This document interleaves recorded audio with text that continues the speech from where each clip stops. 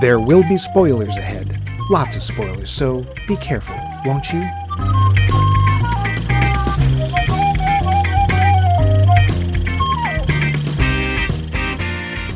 Hello. What is it to be lost? Air Supply tells us you can be lost in love. Chet Baker encourages us to get lost in each other's arms. Irwin Allen showed us that you can be lost in space. And that weird-ass TV show shows us that sometimes a bunch of people in a plane crash can be just plain lost. But this week in our series Focus on Scarlett Johansson, and wouldn't I love to focus on Scarlett Johansson, we find out what it is to be lost in translation with her. In Japan, with Bill Murray, as so often happens to each and every one of us, doesn't it? Yes. No? Well, darn it, it should. I'm your host, Max, Land of the Rising Gorge Levine, and over there, lounging in his underwear with his back to the camera, is Mike. Ginsu means sucker in Japanese, loose. It doesn't. Sayonara, Ginsu, so long, sucker. Yes. Yeah, no, I don't think. So, and that wasn't my ass, it was actually a stunt ass, but there. Yes, but what was the deal with it? I don't know, but let's ask Namor, huh? Let's ask Namor. What is the deal with Namor's ass? Yep. If you've seen the preview for the second Black Panther movie, you know what we're talking about. Yeah, but it's not the ass. Anyway, but before we get to this, we've got our poll question. Poll question. Our poll question last week was, what movie have you not seen because it just looked too disturbing? Disturbing can be whatever you want it to mean. And, a lot of you are very disturbed. Steve Kellner writes, pretty much the entire horror oeuvre, he actually wrote oeuvre, of Jordan Peele. I know they're good, but I don't like horror that much. Yeah, I get that. I saw Get Out, but... I didn't. I didn't even know who he was. It's not easy to watch. Angelo Pazzala says any Stephen King novel made into a movie, and yes, I agree as well as any Jordan Peele. Huh. Even Maximum Overdrive, that's not particularly scary. I'm going to scare the hell out of you. That's my perfect dead-on Stephen King impression. Yes, except both your eyes were pointed in the same direction. Oh, oops. He's a very nice man. I'm sure he is. Nick Hoffman says, I've never seen a snuff film. That's about it. In general, I'm up for anything except real-life examples of torture, etc. Yeah, there was a series on video cassette. Faces of Death. Yeah. The thing is, some of them actually weren't real, which is, I don't know if that's more disturbing. It's like, well, we know you want to see death, so we ran out. Here's some fake stuff. But generally grotesque. Yeah. Adam Mark, Human Centipede. You couldn't pay me. Yeah. Valerie Coons, who we have just discovered is a distant relative of Mike's. Very distant. Well, she's in I'm with the Horror Movie Gang 2. Horror Movie Gang 2. Oh, that sequel wasn't as good as the first one. Especially the Saw franchise. Yeah, I prefer the Punch Drill franchise. Any movie that has intense brutality or torture, though, would make my nope list. Deliverance, for instance, or Midnight Express, or 12 Monkeys. Or Clockwork Orange, even. Kelly Cooper has mostly torture porn, e.g. Hostel, the aforementioned Centipede, the Saw franchise. I think we're sensing a theme here. Sorry, Saw and Centipede people. Yeah. I saw most of the first Saw and was extremely annoyed by the whole premise. In particular, any movie with piles and piles of stupid, deadly, tricky traps. One exception I saw the end of was The Collector. Don't know it. Wait, that was Benicio del Toro's character. Yes, but I'm sure it's not that.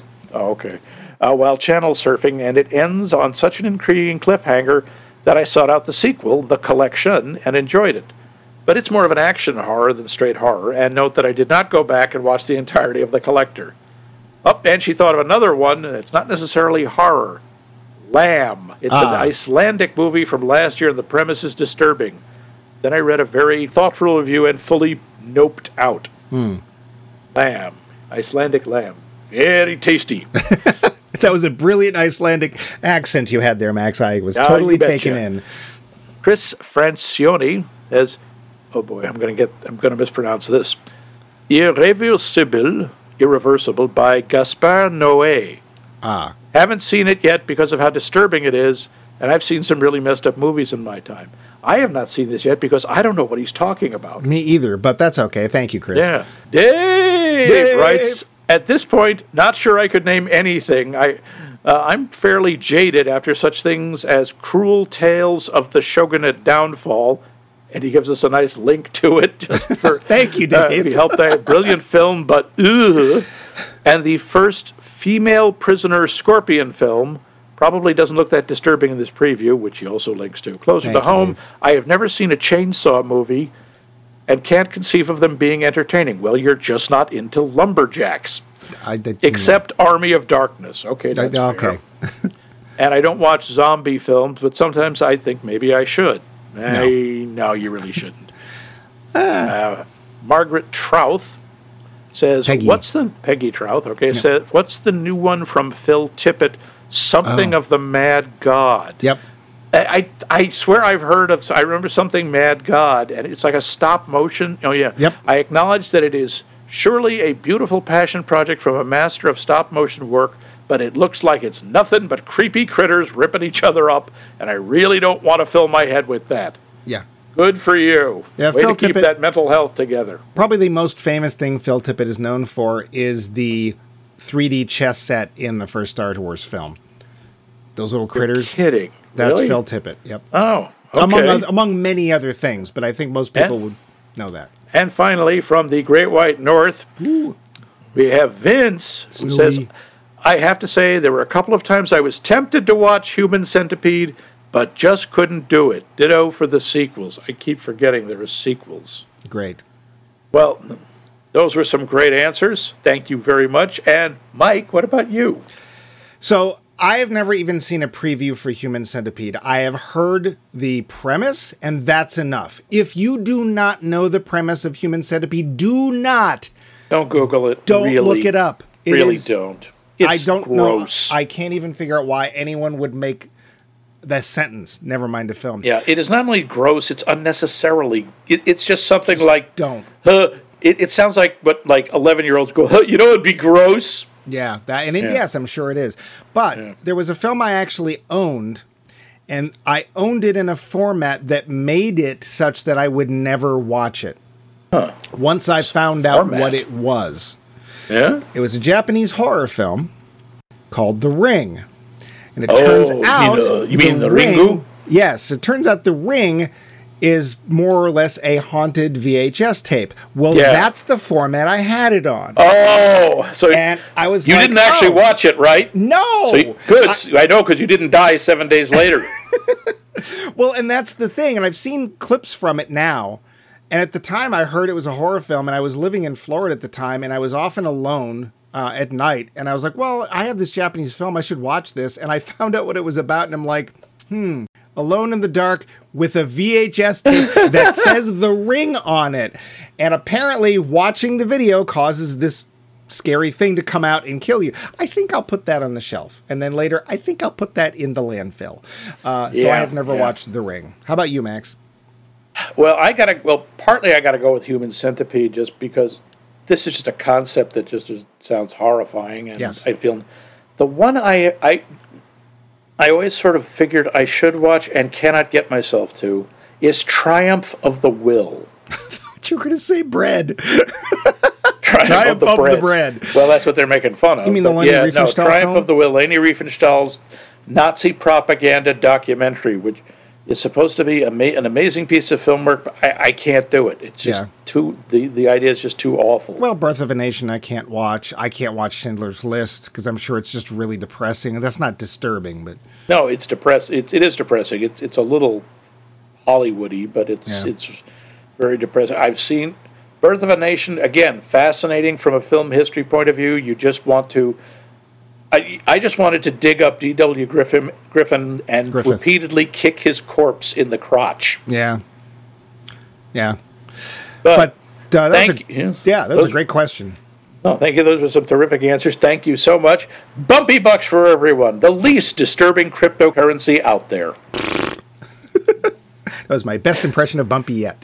And we have a new poll question. Oh boy! Yes. Oh boy! Oh boy! Oh boy! Kind of, to me anyway, sort of the opposite of this. What is a movie you've always felt like you should watch because of stuff and reasons, but you've just never been able to get yourself to do it? You know, one of those movies that it's either a classic or people have told you should watch it or something, and you keep going, I really should, I just can't. And can you tell us why? This is a tough one for me. I got a bunch of those. I'd really like to hear what other people's are. Cool. And we'll tell you how you can tell us at the end of the show, because that just keeps you hanging. That's right. If you somehow don't know how to do it. But for now, we got trivia. First, some stuff about Scarlett Johansson herself. The facts. Preparing for this movie, she actually moved to Japan and lived in Hokkaido for months. Wow. Yeah, just to absorb the place. Her mother, Melanie Sloan, used to work as her manager since Scarlett was 9 years old. When Scarlett turned 16, she fired her mom. Can you do that? Apparently. Well, as your manager, yes. Apparently, she was not so good with the money. Oh, all I can think is that must have made Thanksgiving dinners really awkward. Yeah. She also has a twin brother named Hunter. She does? Yes, she does. Wow. He is, no, you have not heard of him. Nope. And she was briefly married. She's been married a number of times. She was briefly married to Ryan Reynolds.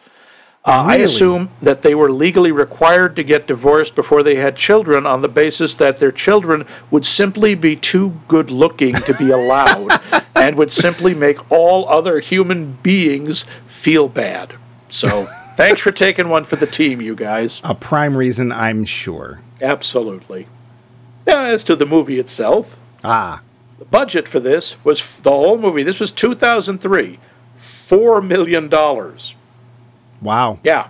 You want to take a guess how much it made? $1 million. Probably $119 million. What? Yeah. Dang! Yeah, this was a massive success, which of course explains Lost in Translations 2, 3, and 4. Yeah, 3 wasn't as good, but 4 actually picked back 4 up. actually There's started no to pick 2, back 3, up. and 4. Yeah. This film, it was the whole thing was filmed in 27 days. Wow. Yeah. Dang. Now, this was not only directed by Sofia Coppola, but also written by her. It was nominated for Best Picture, Best Original Screenplay, and Best Actor for Bill Murray. Was this her first film? No, this was her second. The first was Virgin Suicides, and it's a bunch of music videos. I'd heard that was actually well It's supposed to be really good. It's a real critical darling, but it's one of those where it's just like, well, now I will slip into a warm bath with a razor blade and watch the water turn crimson. Is that maybe a film that might be a part of your answer to this week's poll question? It might be, indeed. Dang. So this only won Best Screenplay, but that year, Sofia Coppola became the first woman ever to be nominated for writing, directing, and producing in the same year. 2003, it took us that. I'm sorry. Yeah. Max and I would have voted for people back in the 50s, except we weren't born then. But she wrote Coppola. By the way, who is a prime example of behind the camera, not in front of the camera, behind the camera. You're still talking about that movie you claim doesn't exist, right? It doesn't exist, and she wasn't in it, and that's fine. She actually wrote the lead role for Bill Murray. And she said if he had turned it down, she wouldn't have done the movie at all. Wow. Yeah. This is also, first off, Bill Murray, this is his favorite movie of his own movies. Interesting. We're going to be talking a little bit about Bill. Yeah. And as of today, as of this date, it is the only time he has ever been nominated for an Oscar. Probably factually accurate. Yeah. And fair. The opening shot of Scarlett Johansson. From moon, 2 moons over Miami. Yes, which is basically her in her panties and a shirt from the back. It's influenced by a painting by, I'm going to say the name wrong, John Cassere, Kacere. Cassera? I don't know. Cassera. Don't know him. And the painting later shows up in the hotel. He was apparently known for painting women in lingerie. Johansson was really nervous about appearing in her underpants. She was 18 when this movie was made, by the way. She's playing 25, but she was 18. I was thinking she was like, 25. And she said she just graduated and they've been married 2 years, so I was thinking 24, but that's all right. Yeah, she was really nervous about it, so to calm her down, Sofia Coppola did the first take herself wearing the same underwear. Ah. Do we know which one they used? It was one with Scarlett Johansson. Are you sure? Yes. I made extensive studies. A couple of interesting things just about the characters. Bill Murray is playing Bob and Scarlett Johansson is Charlotte. They never introduce themselves to each other. We never hear them tell each other their names. They know them, but they never do. They also don't exchange dialogue until 32 minutes into the film. This film is about an hour 46. And they don't even talk for the first half hour. Francis Ford Coppola, Sophia's father, who did one or two movies of his own, I forget which. And the executive producer of this one. He urged her to shoot the movie in high-definition video because it's the future. But she said, no, film feels more romantic. That's weird coming from him. Yeah, isn't it? He is not exactly a very cutting-edge modernistic director. But the script, which you can find online, it wasn't really written in the traditional sense. Really? Wow. Sort of in terms of very broad scene description that allowed for a lot of input from the actors. A lot of the dialogue scenes were heavily improvised. Wow. Including Bill Murray's lines in the photo shoot. A lot of that's improvised. And his conversation with Scarlett Johansson about his shiatsu massage. Yeah, all the tension is gone and has been replaced with crippling pain. Allegedly,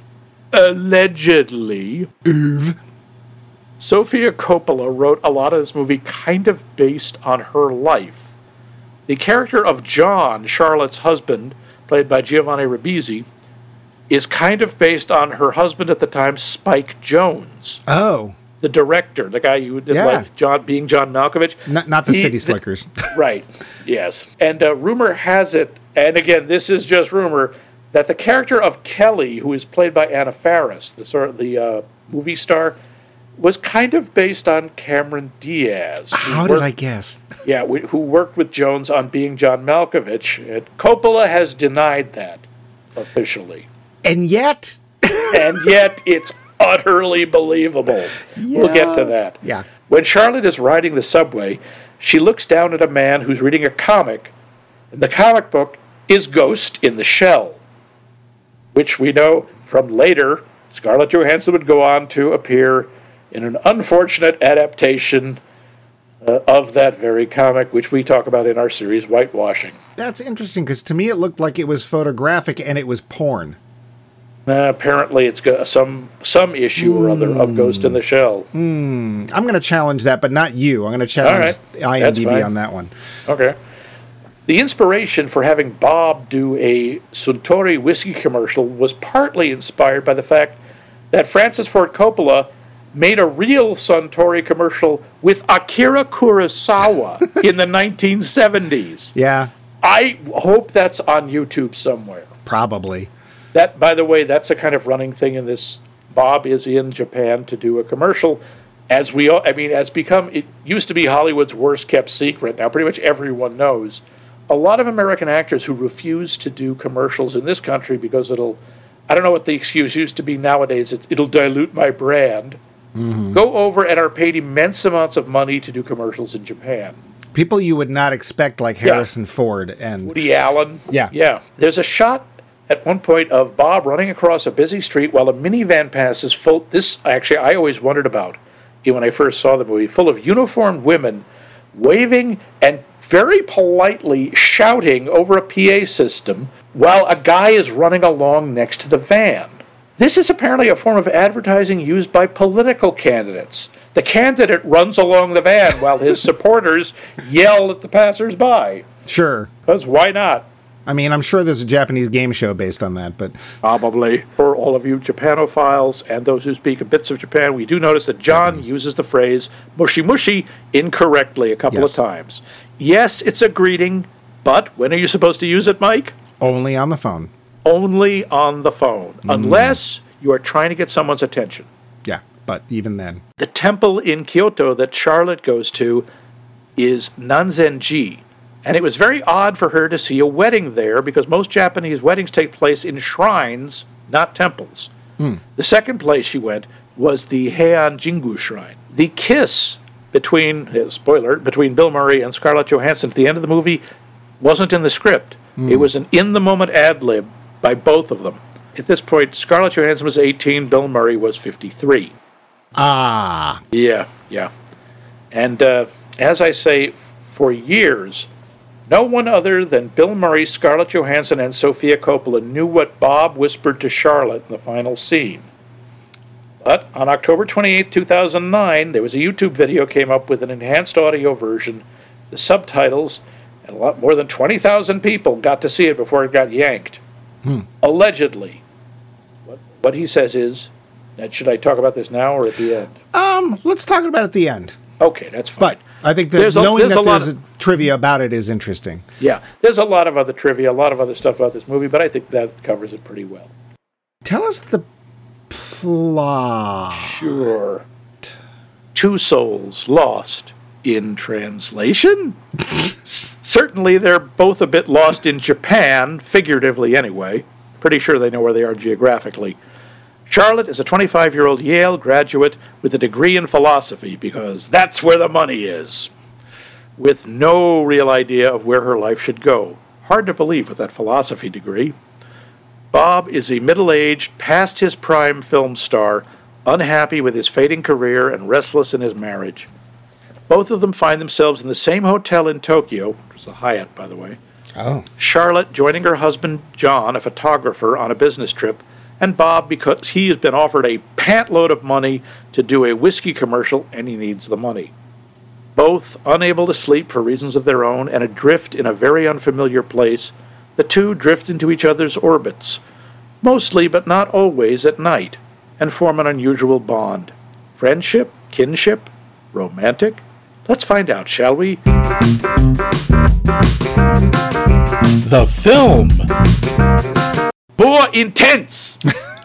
Is that what he said? It sounded like he said a lot more. No, it's, look into the camera. More intense. he said an awful lot. That's one of my favorite scenes. But. Yeah. Well, this film starts off and lets us know, this is one of our often asked questions of films, and we know for a fact that this film is in focus. It is very much in focus. Mostly the focus is on Scarlett Johansson's buttocks. Yeah, that's how the film starts. Scarlett Johansson's and you know ass. what? I don't have a problem with that. Wow. Kel Surprise. Yeah, well. So one of the things I remember this being, and I went and checked this out this morning because I was kind of sure that that's how this worked. I was like, was this the start of the serious Bill Murray movies? And it pretty much is. You could argue that Royal Tenenbaums is sort of... Broken Flowers, I would say, which I think came before this. I didn't show up in the list of IMDb as being before. Oh, but okay. Royal Tenenbaums is still that layer of humor. Yeah, that's Wes Anderson. I don't know how serious you can call those. Because he's sort of, there's echoes of it, or preverb of it in Rushmore, when he plays the dad character in Rushmore. Yeah, but it's not really the sad, down and out older Bill Murray who is not entirely unlike the character he's playing in the film. Yeah. And the thing is that this actually became a little renaissance for Bill Murray. And he, like, there was a Garden State, was he in that one? There's a couple of other films where he's, the Life Aquatic, but there's other films where he started playing this older character and showed he actually had some range. Yeah, he actually could do dramatic stuff. Broken Flowers, I think he did. It is later. I checked. He's much more dramatic. It's much sadder. It's not as memorable a movie, but yeah, this was kind of the start of where he wanted to be. Hi, guess what? I want to try to do real acting. Yeah. Well, I looked at some of the films that led up to this, and there was some films that he was listed in and wasn't even in the preview.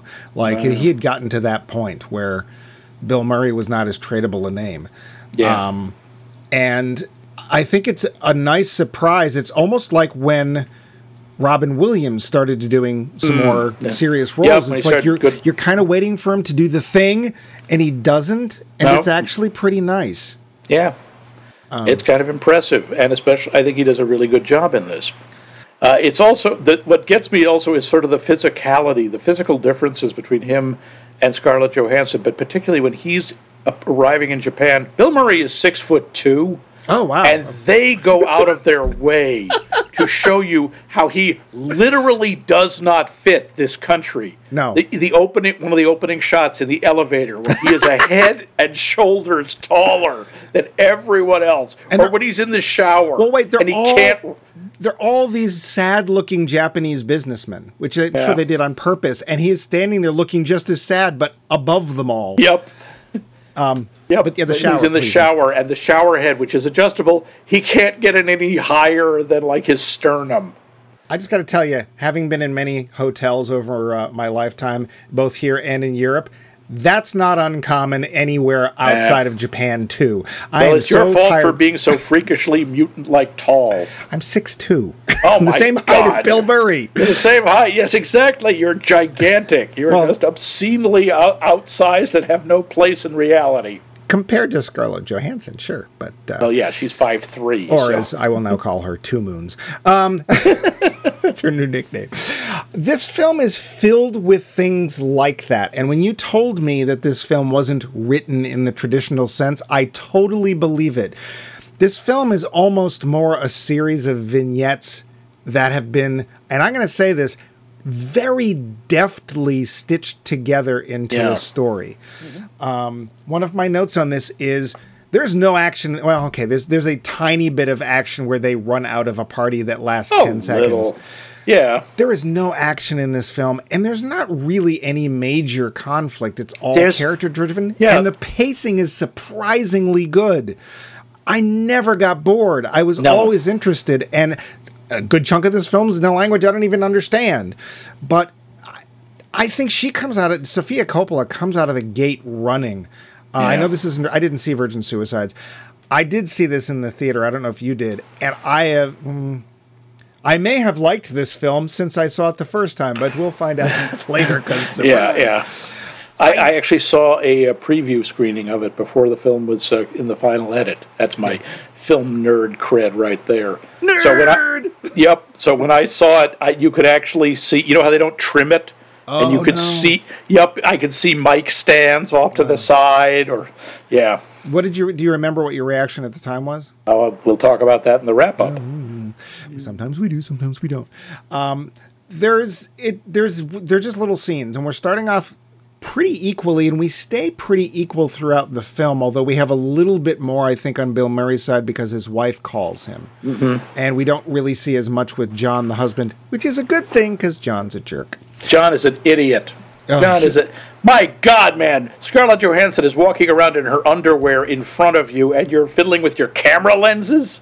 Well, that's not a euphemism. And there's actually this one little scene where it's Scarlett Johansson's character alone, and she's looking through some photos, and this film is so anachronistic. They're Polaroids, and there's fax machines, and all these things are just like, wow, this is not happening now. But she comes out with a bunch of Polaroids, and they're selfies, but they're Polaroids because we don't have cell phones yet, and they're selfies of John. And in all of them, he's paying attention to himself and the camera, and Scarlett Johansson's in the background, and he's obviously not even looking at her or noticing. And she's usually looking at him.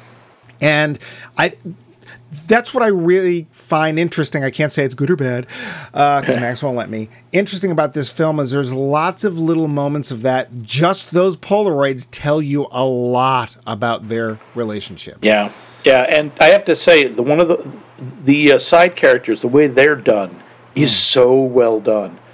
We see very little of John, but first off, I now immediately decide that Spike Jonze must be a complete jerk if John is based on him. Yeah. Or at least he wasn't very nice to her. But Giovanni Ribisi is really good at playing these sort of somewhat clueless, not always awful people, but just this weird kind of, I just don't get it. Yeah, I actually thought he was Casey Affleck at first, because they kind of do the same thing. He does a really nice job. Anna Faris, who plays Kelly, the movie star. First off, Anna Faris, by the way, did you notice there is a mistake in the movie? When John first runs into Kelly, he calls her Anna. Oh, yeah. Yeah, he goes, Anna. I was like, oops. Anna Faris, by the way, is an underused treasure because she is really good at comedy. She is really funny, and in this, with 2 lines, it's like, yep, I know exactly who this character is supposed to be. I know exactly what kind of person she is. Oh, you're Cameron Diaz. Oh, okay. I didn't think Cameron Diaz. I thought, okay, you're an interchangeable, generically attractive actor who's just like the flavor of the moment. Yeah. Well, as Max pointed out in his overview of the plot, it's just really a story of 2 people who end up at the same physical location and at the same point in their lives where they realize that they different ends. Yeah, they don't really know who they are anymore. And in case of Charlotte, she's too young; she hasn't done anything yet. She doesn't know who she's going to be, and right. And Bob she's tried a few things and given up already, which of course is not how you get good at anything. And there's a little encouragement from Bob Haris, who basically says she says, I tried writing, I didn't like anything I wrote. It's like, well, nobody does the first time, and if you do, you should probably stop writing. Yeah. And she was a philosophy major because there's a lot of money in that. She feels to me very much like somebody who is going to be good at something. It's going to take her probably, and we're going to get into this in our talking points. It's going to take her probably not being with John to do it. Yeah. She does seem remarkable. John gets annoyed at her because he thinks she's snobby and she thinks everyone is stupid. The thing is, you get the feeling compared to her, a lot of people probably are stupid. Well, and it's really a case, too, and this has sadly become really prevalent in today's society, is she's actually paid attention to something. Yeah. Like, occasionally I'll just, taking cash at work in my job, and I'll talk about, the way you can tell a fake bill is this, that, and that. Because I know a few ways of telling what a real bill looks like and what doesn't. And people just look at me like, well, how do you know that? And it's like, I don't know. I saw it on the Discovery Channel once, and I remember it. It's not amazingly esoteric, weird information. It means you paid attention, and a lot of people don't. And I think a lot of the people, of course, some of them are Hollywood-based as characters in this film, but a lot of people as portrayed here just don't. And she's of a dying breed that does. That's one of the things I think is so interesting about her performance in this. John in Japan, Bob in Japan just seems like an alien. And he's just... He's trying not to let it touch him at all. No. He's just looking around like, I don't know what's going on here. I don't understand, and I'm not interested. Yeah. She makes an effort. Yep. She goes around. She does, admittedly, she's obviously doing some, these are standard touristy things, but she's trying to understand or trying to absorb, even though it always highlights to me how apart she is from it. Right. She always seems very alone. She's curious, though. Yeah. And that's the interesting part, is that she's curious. It's like, what is this temple? And she sort of gets involved. She goes to this temple, and you can tell that she's really being touched by what's going on. They're just chanting, and there's a bell ringing with these monks at this temple. And eventually there is a marriage, too. But she's just sitting there looking at this moment. And the only sad part is that she talks to a friend over the phone. Oh, it's her mother. That's not a friend. She calls her mom. Yeah, but she calls her by name. That's why I didn't know it was her mother. She felt something. She just didn't know what it was. That's the thing she said she didn't feel. That was what really upset her. She thought it was this beautiful spiritual thing, and she didn't feel anything, and she doesn't know why. And she's trying not to cry. She does cry, and the next words out of her mouth before her mother puts the phone down are, "I don't know why I got married." And you suddenly realize that what happened was she had a moment where she was brought, there was the bell ringing was as a moment of clarity, and she suddenly realized, I'm as out of place in my marriage as I am here. Yeah. Things are going on and I'm not connected, and of course she needs to leave him for Max. Yes, indeed.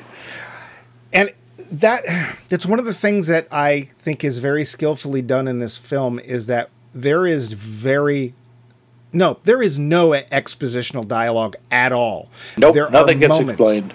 And the moments come together to give you a picture of what's going on with these people, And occasionally there's like the phone calls from Bob, his wife, are pretty obvious. Yeah. And his reactions to them. The thing is I will give Bob is he's trying. When he talks to his wife, he asks how she's doing and stuff. She doesn't. Yeah, but you get the feeling she's just kind of had enough. Because, I mean, he's forgotten his kid's birthday. Yeah. He's away all the time. Even he admits that.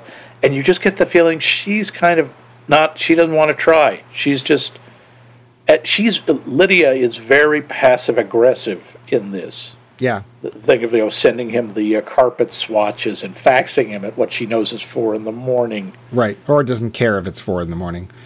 And, you sit there and you go, oh, it's probably because Bob is a terrible husband and stuff. And it's like, I get more of an impression that these two people just grew apart, but they had kids. Because he talks about her and he's like, yeah, she used to be so outgoing and she wanted to go. Basically, I think he's telling us that Charlotte reminds him of her because Charlotte is curious and Charlotte wants to go out and see things. And she isn't like that anymore. And of course, Bob's an actor, so he's been all over the world doing things like these photo shoots, which are hilarious. Oh, God. When he's doing the TV commercial, he does two. We see a TV commercial and we see a photo shoot. And the TV commercial he's doing with this insane director who is just, again, instantly you know what kind of director this is. It doesn't matter he's Japanese. Yeah. You know we have these in every country. So this is art to him. This is important. Yeah, it's a whiskey commercial, but this matters. He wants intensity. He wants people to care. But the translator is just sums everything up. He talks for like 30 seconds at incredible speed, and Bob looks at the translator and she goes, he say, can you more intense? And he keeps, are you sure that's all he said? And it's always, yep, that's it. He just said like 2 words. It sounded like he said a lot more. Or, look to the turn to the camera. Turn and look at the camera. Yeah. And put your hand close to your face. Yep. The photographer who wants him to, Rat Pack? Sure, really? Rat Pack. Yeah. Sinatra. Yeah. Okay, old Blue Eyes. Yeah, Sinatra. Okay. That's more Dean, and he sounds like he obviously has no idea what they want him to do. Doesn't know what's going on. Roger Moore. Okay. Right. It's like I usually think of James Bond as Sean Connery as Roger Moore. Okay. Roger Moore. Very important that he tries to do Roger Moore, and he's not doing anything that looks anything like Roger Moore. He's just making weird gestures. Again, he is such an alien in this culture, and it just baffles him when he goes on that TV show. Oh, with Matthew, yeah. Yes, which, by the way, is a real TV show. Matthew's Best Hit TV. And this guy, bleach blonde hair, ridiculous animation, insanely over-energetic, leaping about, screaming at him in Japanese really fast, painfully happy to see him. Yeah. Translator, obviously, is left so far behind she can't do anything. Monsieur Magic! And he doesn't know what's going on. No. And he doesn't really care. Well, and here's the thing. These little vignettes, these scenes, are also echoing back, I'm sure, to his own life. He realizes how ridiculous being a Hollywood movie star is, whether you're in Japan or back home. I'm pretending to be happy. I'm pretending to be sad. I'm pretending to be Roger Moore. And that's what I'm doing with my life? Wait, isn't there any substance? Like, where's the depth? What am I doing? And I think that's kind of the theme. And of course, one of the things that draws him and Charlotte together is she realizes she married too young. She did. And she and her husband just don't seem to have anything in common. And her husband, weirdly, doesn't seem to have any interest in being married to Scarlett Johansson. Yeah, I'm sorry. This guy must have suffered some terrible head trauma or... I don't know. The nice thing is, you get a sense that maybe Bob is just in time. That he can actually help her by saying something, and maybe we can get to this, saying something and being with her, enjoying the energy she brings to his life, and bringing some of the experience to hers, that she might have finally developed the courage? A couple of the lines in there I just love when they're in bed together, and by that I mean they are literally, they can't sleep, so they're just curled up together. It's so cute because the only part that's touching is she's resting her feet against his leg. Yeah. And he like puts his hand on her foot, and that's it. Well, but he says, the more you know who you are and what you want, the less life seems exciting. He's like telling her, you kind of gotta savor this uncertainty. It's, and when he talks about his kids, he says, it's the most terrifying day of your life when the first one is born. And she just looks at him and says, no one ever tells you that. Yeah. Well, and it's the whole thing. He says your life is over, and it should be. If you're going to be a parent, it's not about you anymore. It's about your children until they grow up and move away. And then even then, he says, not having had kids. But, he's sort of at the other end. Maybe she's roughly the age that he got married. I don't know. We don't know. But one of the things that I like, this was in my note, there's one night where they're out, and she finally falls asleep, and he literally has to carry her back to bed. Oh, that's so cute. Spoiler, I am so glad that he doesn't try anything. No, he just puts her in so bed. Sweet. It's a sort of, not really paternalistic. I don't know what you would call it. It's very tender. It is very non-sexual. Yeah, this gets to one of the talking points that I have. Do you think they love each other? And I mean in any sense. Yeah, I think they do. I think they see something in each other that nobody else does. And they are, and some of it, I have to admit, is like two lost souls together. They're thrown together, and because in a lot of ways they are alone, but they don't have to be. She has her husband, she could go with him. He gets some sort of company as we talk. I think they do. As much as you can, having known someone for, 3 days. Because I think they recognize something of themselves in each other. And they're both very honest people, I think. They see things. I think they're honest about themselves with each other, but it's plainly obvious that they're not honest about themselves with their he's mates. an actor. He's a professional liar. That's what they do. Sure, but it's obvious that he's not happy in the marriage and probably hasn't been for a long time, and his wife isn't happy, although she's a little bit more honest about it than he is. Yeah. They just decide for the kids, I guess, that they're still quote-unquote together, although it's pretty obvious from what we hear over the phone that she keeps saying the children miss their father. I don't think they do. Or she says your kids miss their father, but they're getting used to you not being here. Yeah, that was a really harsh line. Yeah. Yeah. We've been skirting around this for a bit now. I want to get to this. So at the end of the film, Bob is leaving. He's going back home. She's still in Japan for some indeterminate amount of time while John does whatever it is John does, with or without Anna, or what her character's name is. Kelly, yeah. Because I have this feeling that, that note where he says he misses her, I think is guilt-ridden, but that's just me. At the end, he's on his way to the airport, and he sees her one last time walking down a street. You're leaving out a bit, though. They've had a very awkward goodbye. The kiss you brought up in trivia. Yeah, not that kiss, in the elevator.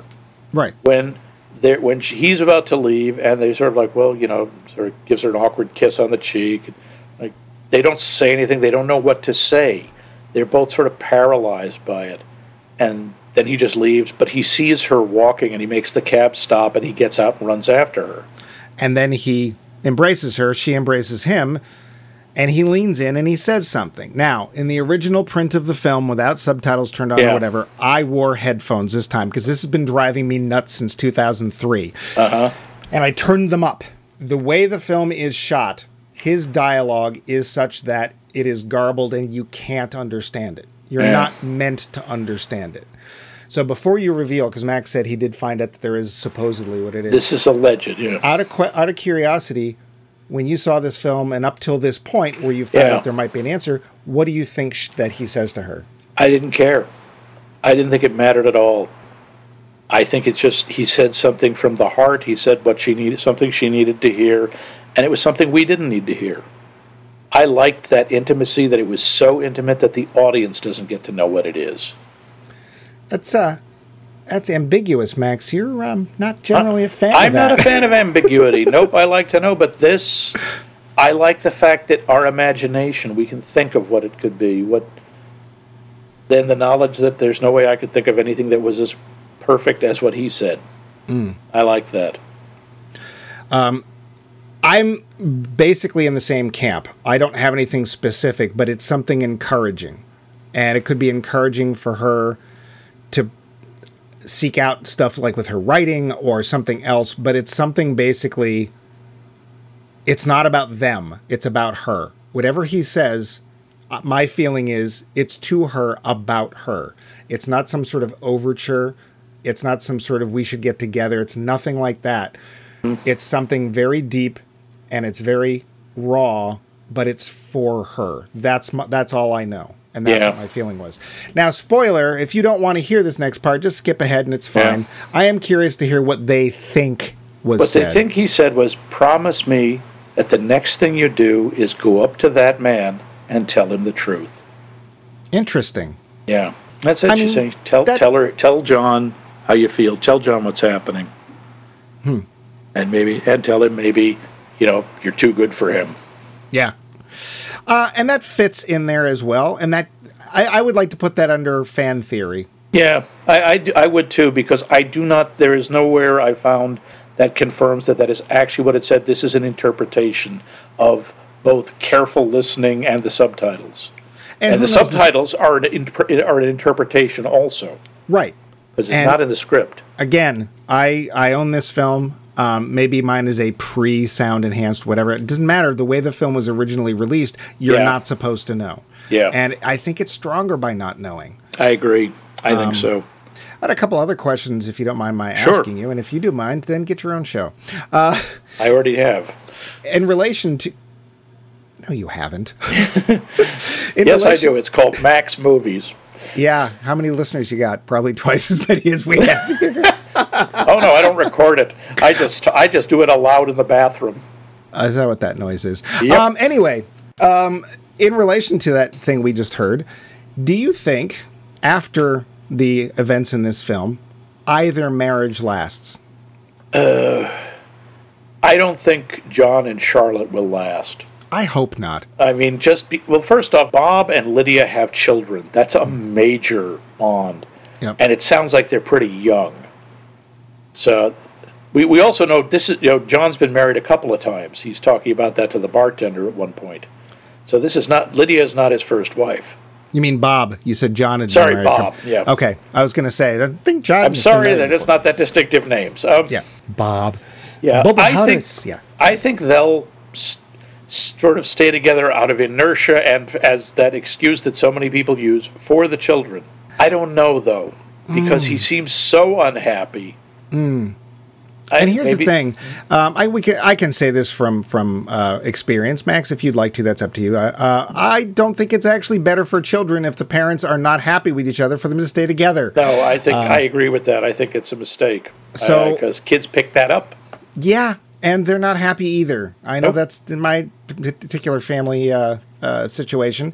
My parents are both gone, so they won't hear this. They wouldn't have anyway. But I don't. You think you're doing the right thing. Honestly, you're not. If you're not happy together, the kids know it. It leads to awkward, unhappy situations. Yeah. So my hope is that Bob goes home and does exactly what that bit of fan theory says. And he's honest with his wife. He's like, look, we are not working together. I am more than happy to help raise the kids, but you and me together isn't working. We should do something else.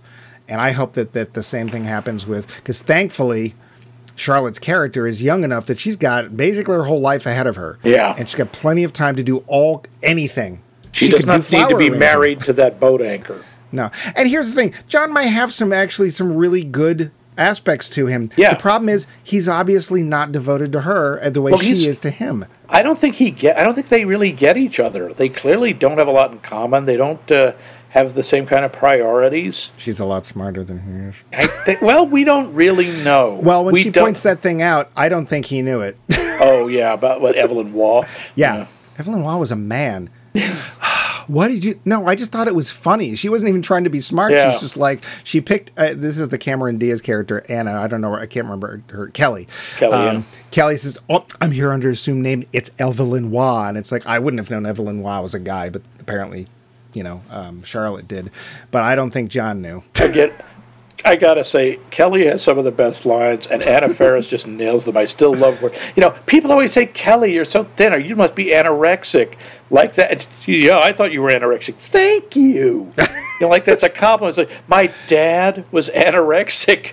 It's like, wait, what? Because he was in the Bay of Pigs invasion. He fought on the American side. Oh, no, really? And they used to torture him with food, telling him it was poison, so he'd make himself throw up. And I think you're just pulling that out of nowhere, because that doesn't... First of all, there were not that many... I don't think there were captives in the Bay of Pigs. Everyone just got turned back. I don't know. I could be wrong. It also sounds very much like a movie script that she didn't decide to do. Yeah, it sounds so made up, and just... Yeah. Again, the fact that when anyone else starts to talk, she suddenly goes, oh my God, listen! She cannot not be the center of attention. Yeah. So at one point, Bob's in the bar alone. Charlotte's doing something else or hasn't decided that she's not sleeping and called Bob again yet. And there's been this sort of quote-unquote jazz band playing in the hotel. And I got to say this about Sausalito. Sausalito. I got to say this about the Hyatt Tokyo. There's tons of stuff to do at this hotel. Yeah, my God. You never need to leave. There's flower arranging. There is swimmer size gym. There's this great bar, which actually looks pretty cool. There's all sorts of who knows what's going on at that hotel. But the lead singer of Sausalito comes up. She recognizes Bob, I'm sure. And she says hello to him. And the next thing we know, Bob is waking up and she's singing in the bathroom. Yeah. And then, of course, Charlotte's knocking at the door. How do we feel about Bob having slept with the band singer? Well, you remember this happened right after he had a rather painful conversation with Lydia. Right. I think, I find that really sad that he sleeps with her. I also believe it's part of a pattern, because I'm sure she's not the first one. No. You just get that feeling. And I think he was just doing it out of anger, and I'm still not sure if he was... Yeah, I think he was lonely, or that he's being self-destructive. I'm not sure. Or because he wants he wants to feel something that he doesn't believe he can have with Charlotte. Right. Like, in a way that what they have is too pure. I always like... Her reaction is so interesting when she finds out, when she realizes she slept with this woman. She's, like, really mad at him for one uncomfortable lunch. Yes, at the shabu shabu scene. Boy, is that a harsh scene. Oh, that is so uncomfortable. It's not very long, but it's incredibly uncomfortable. And it is very harsh, where she's like, well, at least you're closer in age. And he goes, well, I guess you have to find someone else to, like, lavish attention upon you. Yeah, they each have one harpoon, and they fling it with deadly accuracy. Yeah, and then... when there's a fire alarm in the hotel, which, by the way, that is the most polite alarm sound I have ever heard. It's just like, I beg your pardon, you're probably about to die in flames. Won't you please exit the building? Yeah. It's so polite. And they're just looking at each other and they're going, that was an awful lunch. Yeah, I know. Why would you go to a restaurant that makes you cook your own food? Which is what shabu shabu is. I like shabu shabu. Yeah, so do I. My feeling was that it wasn't Bob who instigated the connection. It was quite obvious that the lead singer of Sausalito was interested in Bob and was like, she does this too. And you can tell when he wakes up that there probably had been more drinking than we saw, because he obviously does not realize what's going on. Yeah, and the look he gets on his face when he hears her singing and he realizes it's just like, oh no. Because what is it? It's one of the songs she's been singing. It's Midnight at the Oasis. She's singing it exactly the way you'd think she'd be singing it. Yes. And here's the thing. It sounds to me like, I don't even know her name. She got exactly what she wanted. She's like, I want to sleep with a movie star, and that's it. And that's fine. Oh yeah, I should point out, she doesn't have a name. Her character in the credits is red-haired lounge jazz singer. I'm going to call her Sausalito. Or Sausalita. Okay. Sausalita, yeah. I actually have no problem with Bob having done it, except for the fact that I think we're supposed to look down on it because he's married. Now, we don't know anything about Lydia. For all we know, Lydia's doing stuff, too. The contractor with the carpeting, what I heard was... never mind. And I think it's really interesting that he feels guilty and Charlotte feels jealous. I actually find that really interesting, and it's a moment they need to have so they can figure out what their relationship is. Yeah, because it's like she's mad at him as if he cheated on her. Yeah. But he didn't, because they don't have that kind of Yeah, and it's true. I think that's one of the reasons they get angry is they're confused. They don't they are having trouble dealing with the feelings. Yeah. And they kind of work that out. Yeah. It's like, we know. Yeah, I mean, that's like the big conflict of the movie. That's it. Yeah, and then and it's very brief, and then they're in the hotel bar, and he's holding her hand, and he says, "I don't want to leave." Yeah. And she says, half joking, "Then don't stay here with me." Yeah. It's like, oh. I think that was necessary too. They had to have that moment where they faced what would happen if we did just leave everybody and went to be together. And I think they realized it wouldn't work.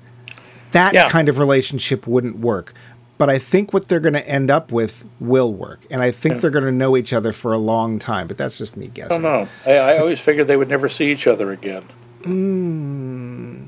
I think they do. But okay. I am having trouble dealing with the feelings in this film. And the feeling I'm having most trouble dealing with is that we need to get to the end. Yeah. Yeah, suppose we do. The finish. So, Max. Yeah. I saw you were just like, this week, for sure. I'm not even trying anymore. Nope. Now, you saw this when it came out. I did. And you chose Scarlett Johansson, so you may be a little predisposition towards her. What do you think of this film? I really liked it. The first time I saw it, it just caught me completely unawares. Not the least of which wasn't just because, oh, wow, this Scarlett Johansson kid, who I don't think I had ever saw, was like really good. But it was like, holy crap, Bill Murray can act? Yeah. When did that happen? And again, as you say, the way this is put together, it's so unusual. I hadn't seen anything like that. There's an elegance, simplicity to it. And as you say, it's just a bunch of things that happen. But they somehow flow really well. I even like, this is again, this is one of the things I am kind of embarrassed. There's a sequence where where Bob is watching TV, he's flipping through Japanese TV, and he comes across something with him in it. A very young Bill Murray. And I'm sitting there and I'm going, I know exactly what that is. What was it? That is a sketch on Saturday Night Live where he was playing David Eisenhower, Richard Nixon's son-in-law. He's in the Oval Office. You can't see them, but Dan Aykroyd's there as Nixon and Gilda Radner's there as Julie Nixon. And it's supposed to be the night that he was deciding to resign. And I'm like, oh my God, why did they pick that? He does almost nothing in there. Because it looked like a serious film and it was really old. And it was shot in such a way that it did look that way, yeah. And it's dubbed into Japanese, which is, I'm sorry, it's hilarious. Yes. I mean, it's no Beverly Hillbillies in Japanese, but let me tell you, if you ever get a chance to see the Beverly Hillbillies dubbed into Japanese, watch it, because you'll just be like, culturally, what sense can this make to these people? But whatever. Yeah, I was blown away. I really liked this movie, and I was absolutely not expecting to. Yeah. I didn't know what to expect from it. I didn't know anything about Sofia Coppola except for that one thing. I remember thinking, oh, great, Daddy got her a directing job. Oh, brother. Because I had not seen The Virgin Suicides. Yeah. And I saw this and go, she didn't need Daddy at all. No. Well, who knows? Maybe she picked things up over the years by watching her father work. We don't know. I wouldn't be surprised. Yeah. But now, so that was then. How about now? You just watched it again, right? Yep. Does it hold up? Yes, it does. I think it gets better, quite honestly. It is funny to look at it from 20 years ago, with the technology. It's like, oh wow, because in Japan now, in Japan, 5 years after that movie, everyone would have a cell phone. Yeah. And it's kind of a big deal that Bob has a cell phone. Right. Well, he's a rich movie star, but there aren't a lot of cell phones, and Okay, yes, every karaoke is still really big there. And those weird video arcades, I don't know if those exist anymore. Pachinko Palaces probably still do, Okay. but the other ones probably don't. Yeah, but the emotional tones and the resonance, it still works. I just think they're so sweet together. And I know I should be oh God, it's creepy. He's like supposed to be twice her age here, when in fact he's 3 times her age. He is not. Yes, he is. Oh, that's right. She's 18. She's not 24. Oh, yet for some reason it's not creepy. There's this strange kind of purity and non-sexuality about their relationship. It's definitely romantic, but it's more in Greek, I don't know, culture, mythology, whatever you want to call it. There's these different kinds of love, and one of them is called agape, and it's eros is erotic love, sexual love. Agape is, it's hard to describe. It's like brotherly love, friendly, the love of friends, the love of mankind. It's a very powerful thing, but it's not it's not sexualized. Just like our relationship. Yeah. Sure, why not? A grape A, Max. A grape A. Agape, yes. Oh, yeah, whatever. Oh, not a grape ape. Grape ape, grape ape. Grape ape. Wow, that one detoured. That really took a strange turn. But yes, it's that. Although I think with them, there's a more romantic level than to you and me. Sorry. That's, tried with the flowers, but if you hadn't eaten them. So they looked so tasty. Weirdo. So, when did you first see it? I think I did see it when it came out. I think I saw it in the theater. And how did it hit you then? Well, so here's the thing. This is a very non-traditional film because it's more a series of vignettes, and it doesn't have conflict. It doesn't really. It does, but it's all inner conflict. There's some lines in there you're like, oh, they wrote this. I'm not surprised. There's a line Scarlett Johansson gives. Every girl goes through a photography phase like horses. And I was like, really? They do. And I was thinking about that. I'm thinking, she's not wrong. I don't know a single woman that I know that grew up with that went through a photography phase. I know one. Yes, one. I was going to say, So yes, you do.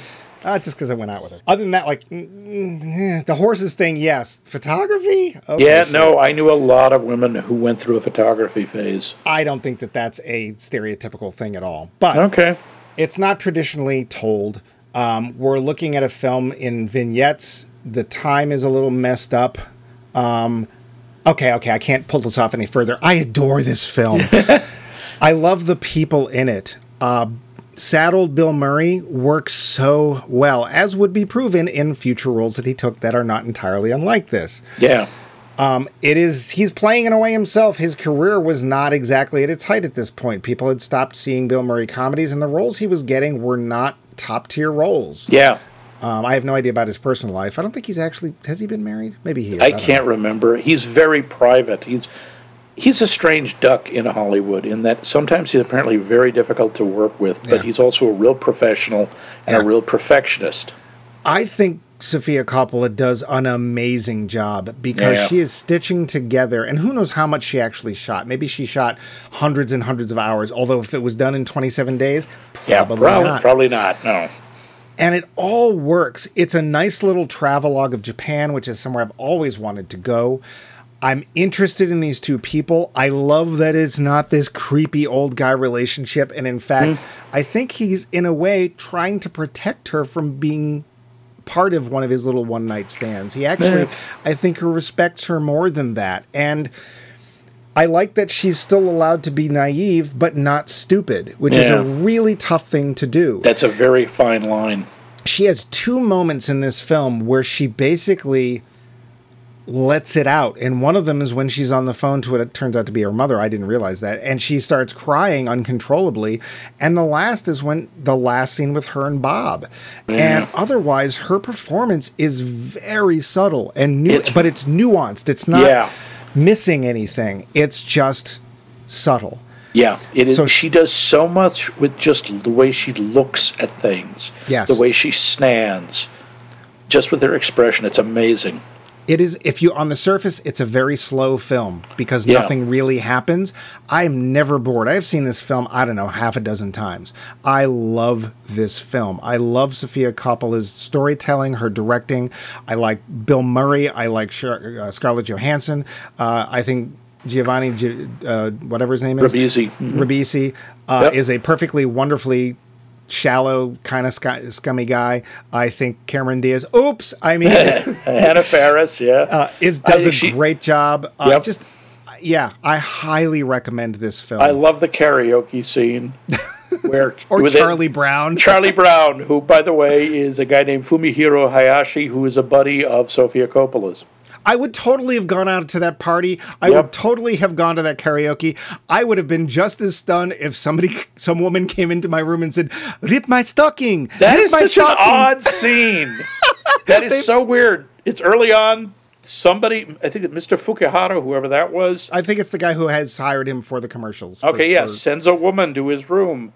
And clearly, she has no idea what he wants, and he has no idea what to do with her, and it's very, very weird. There's a lot of really funny moments, but they're often wonderfully quiet, funny moments in this poignant, film. yeah. And you wouldn't think of this as a funny film, but there's parts that are just rip out loud funny. There are. So, yeah, highly recommended. Definitely. But before we run out of tape, yes. Before we run out of what? we have our poll question. If you go over that again, please. No, I don't want to. Yes, you do. You can't make me. You can't make me. You can't make me. Yep. Damn.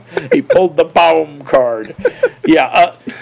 What is a movie that you have always felt you should watch because of whatever people told you to? It's a classic, stuff and reasons, but you just have not been able to get yourself to do it. And if you can, tell us why.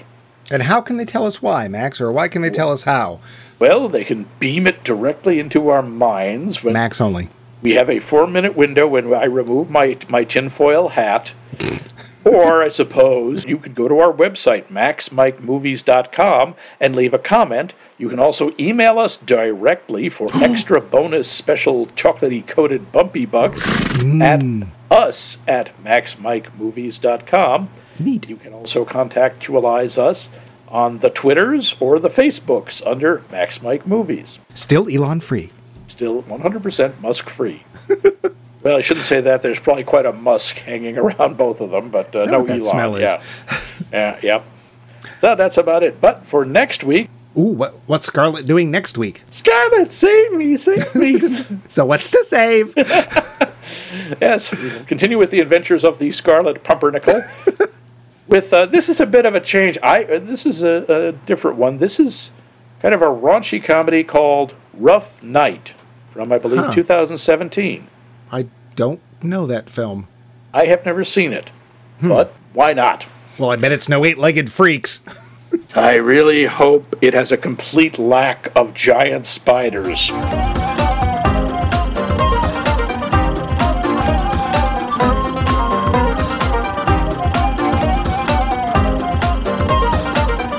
This has been a co-production of The Voice of Max and The Movie Wrench.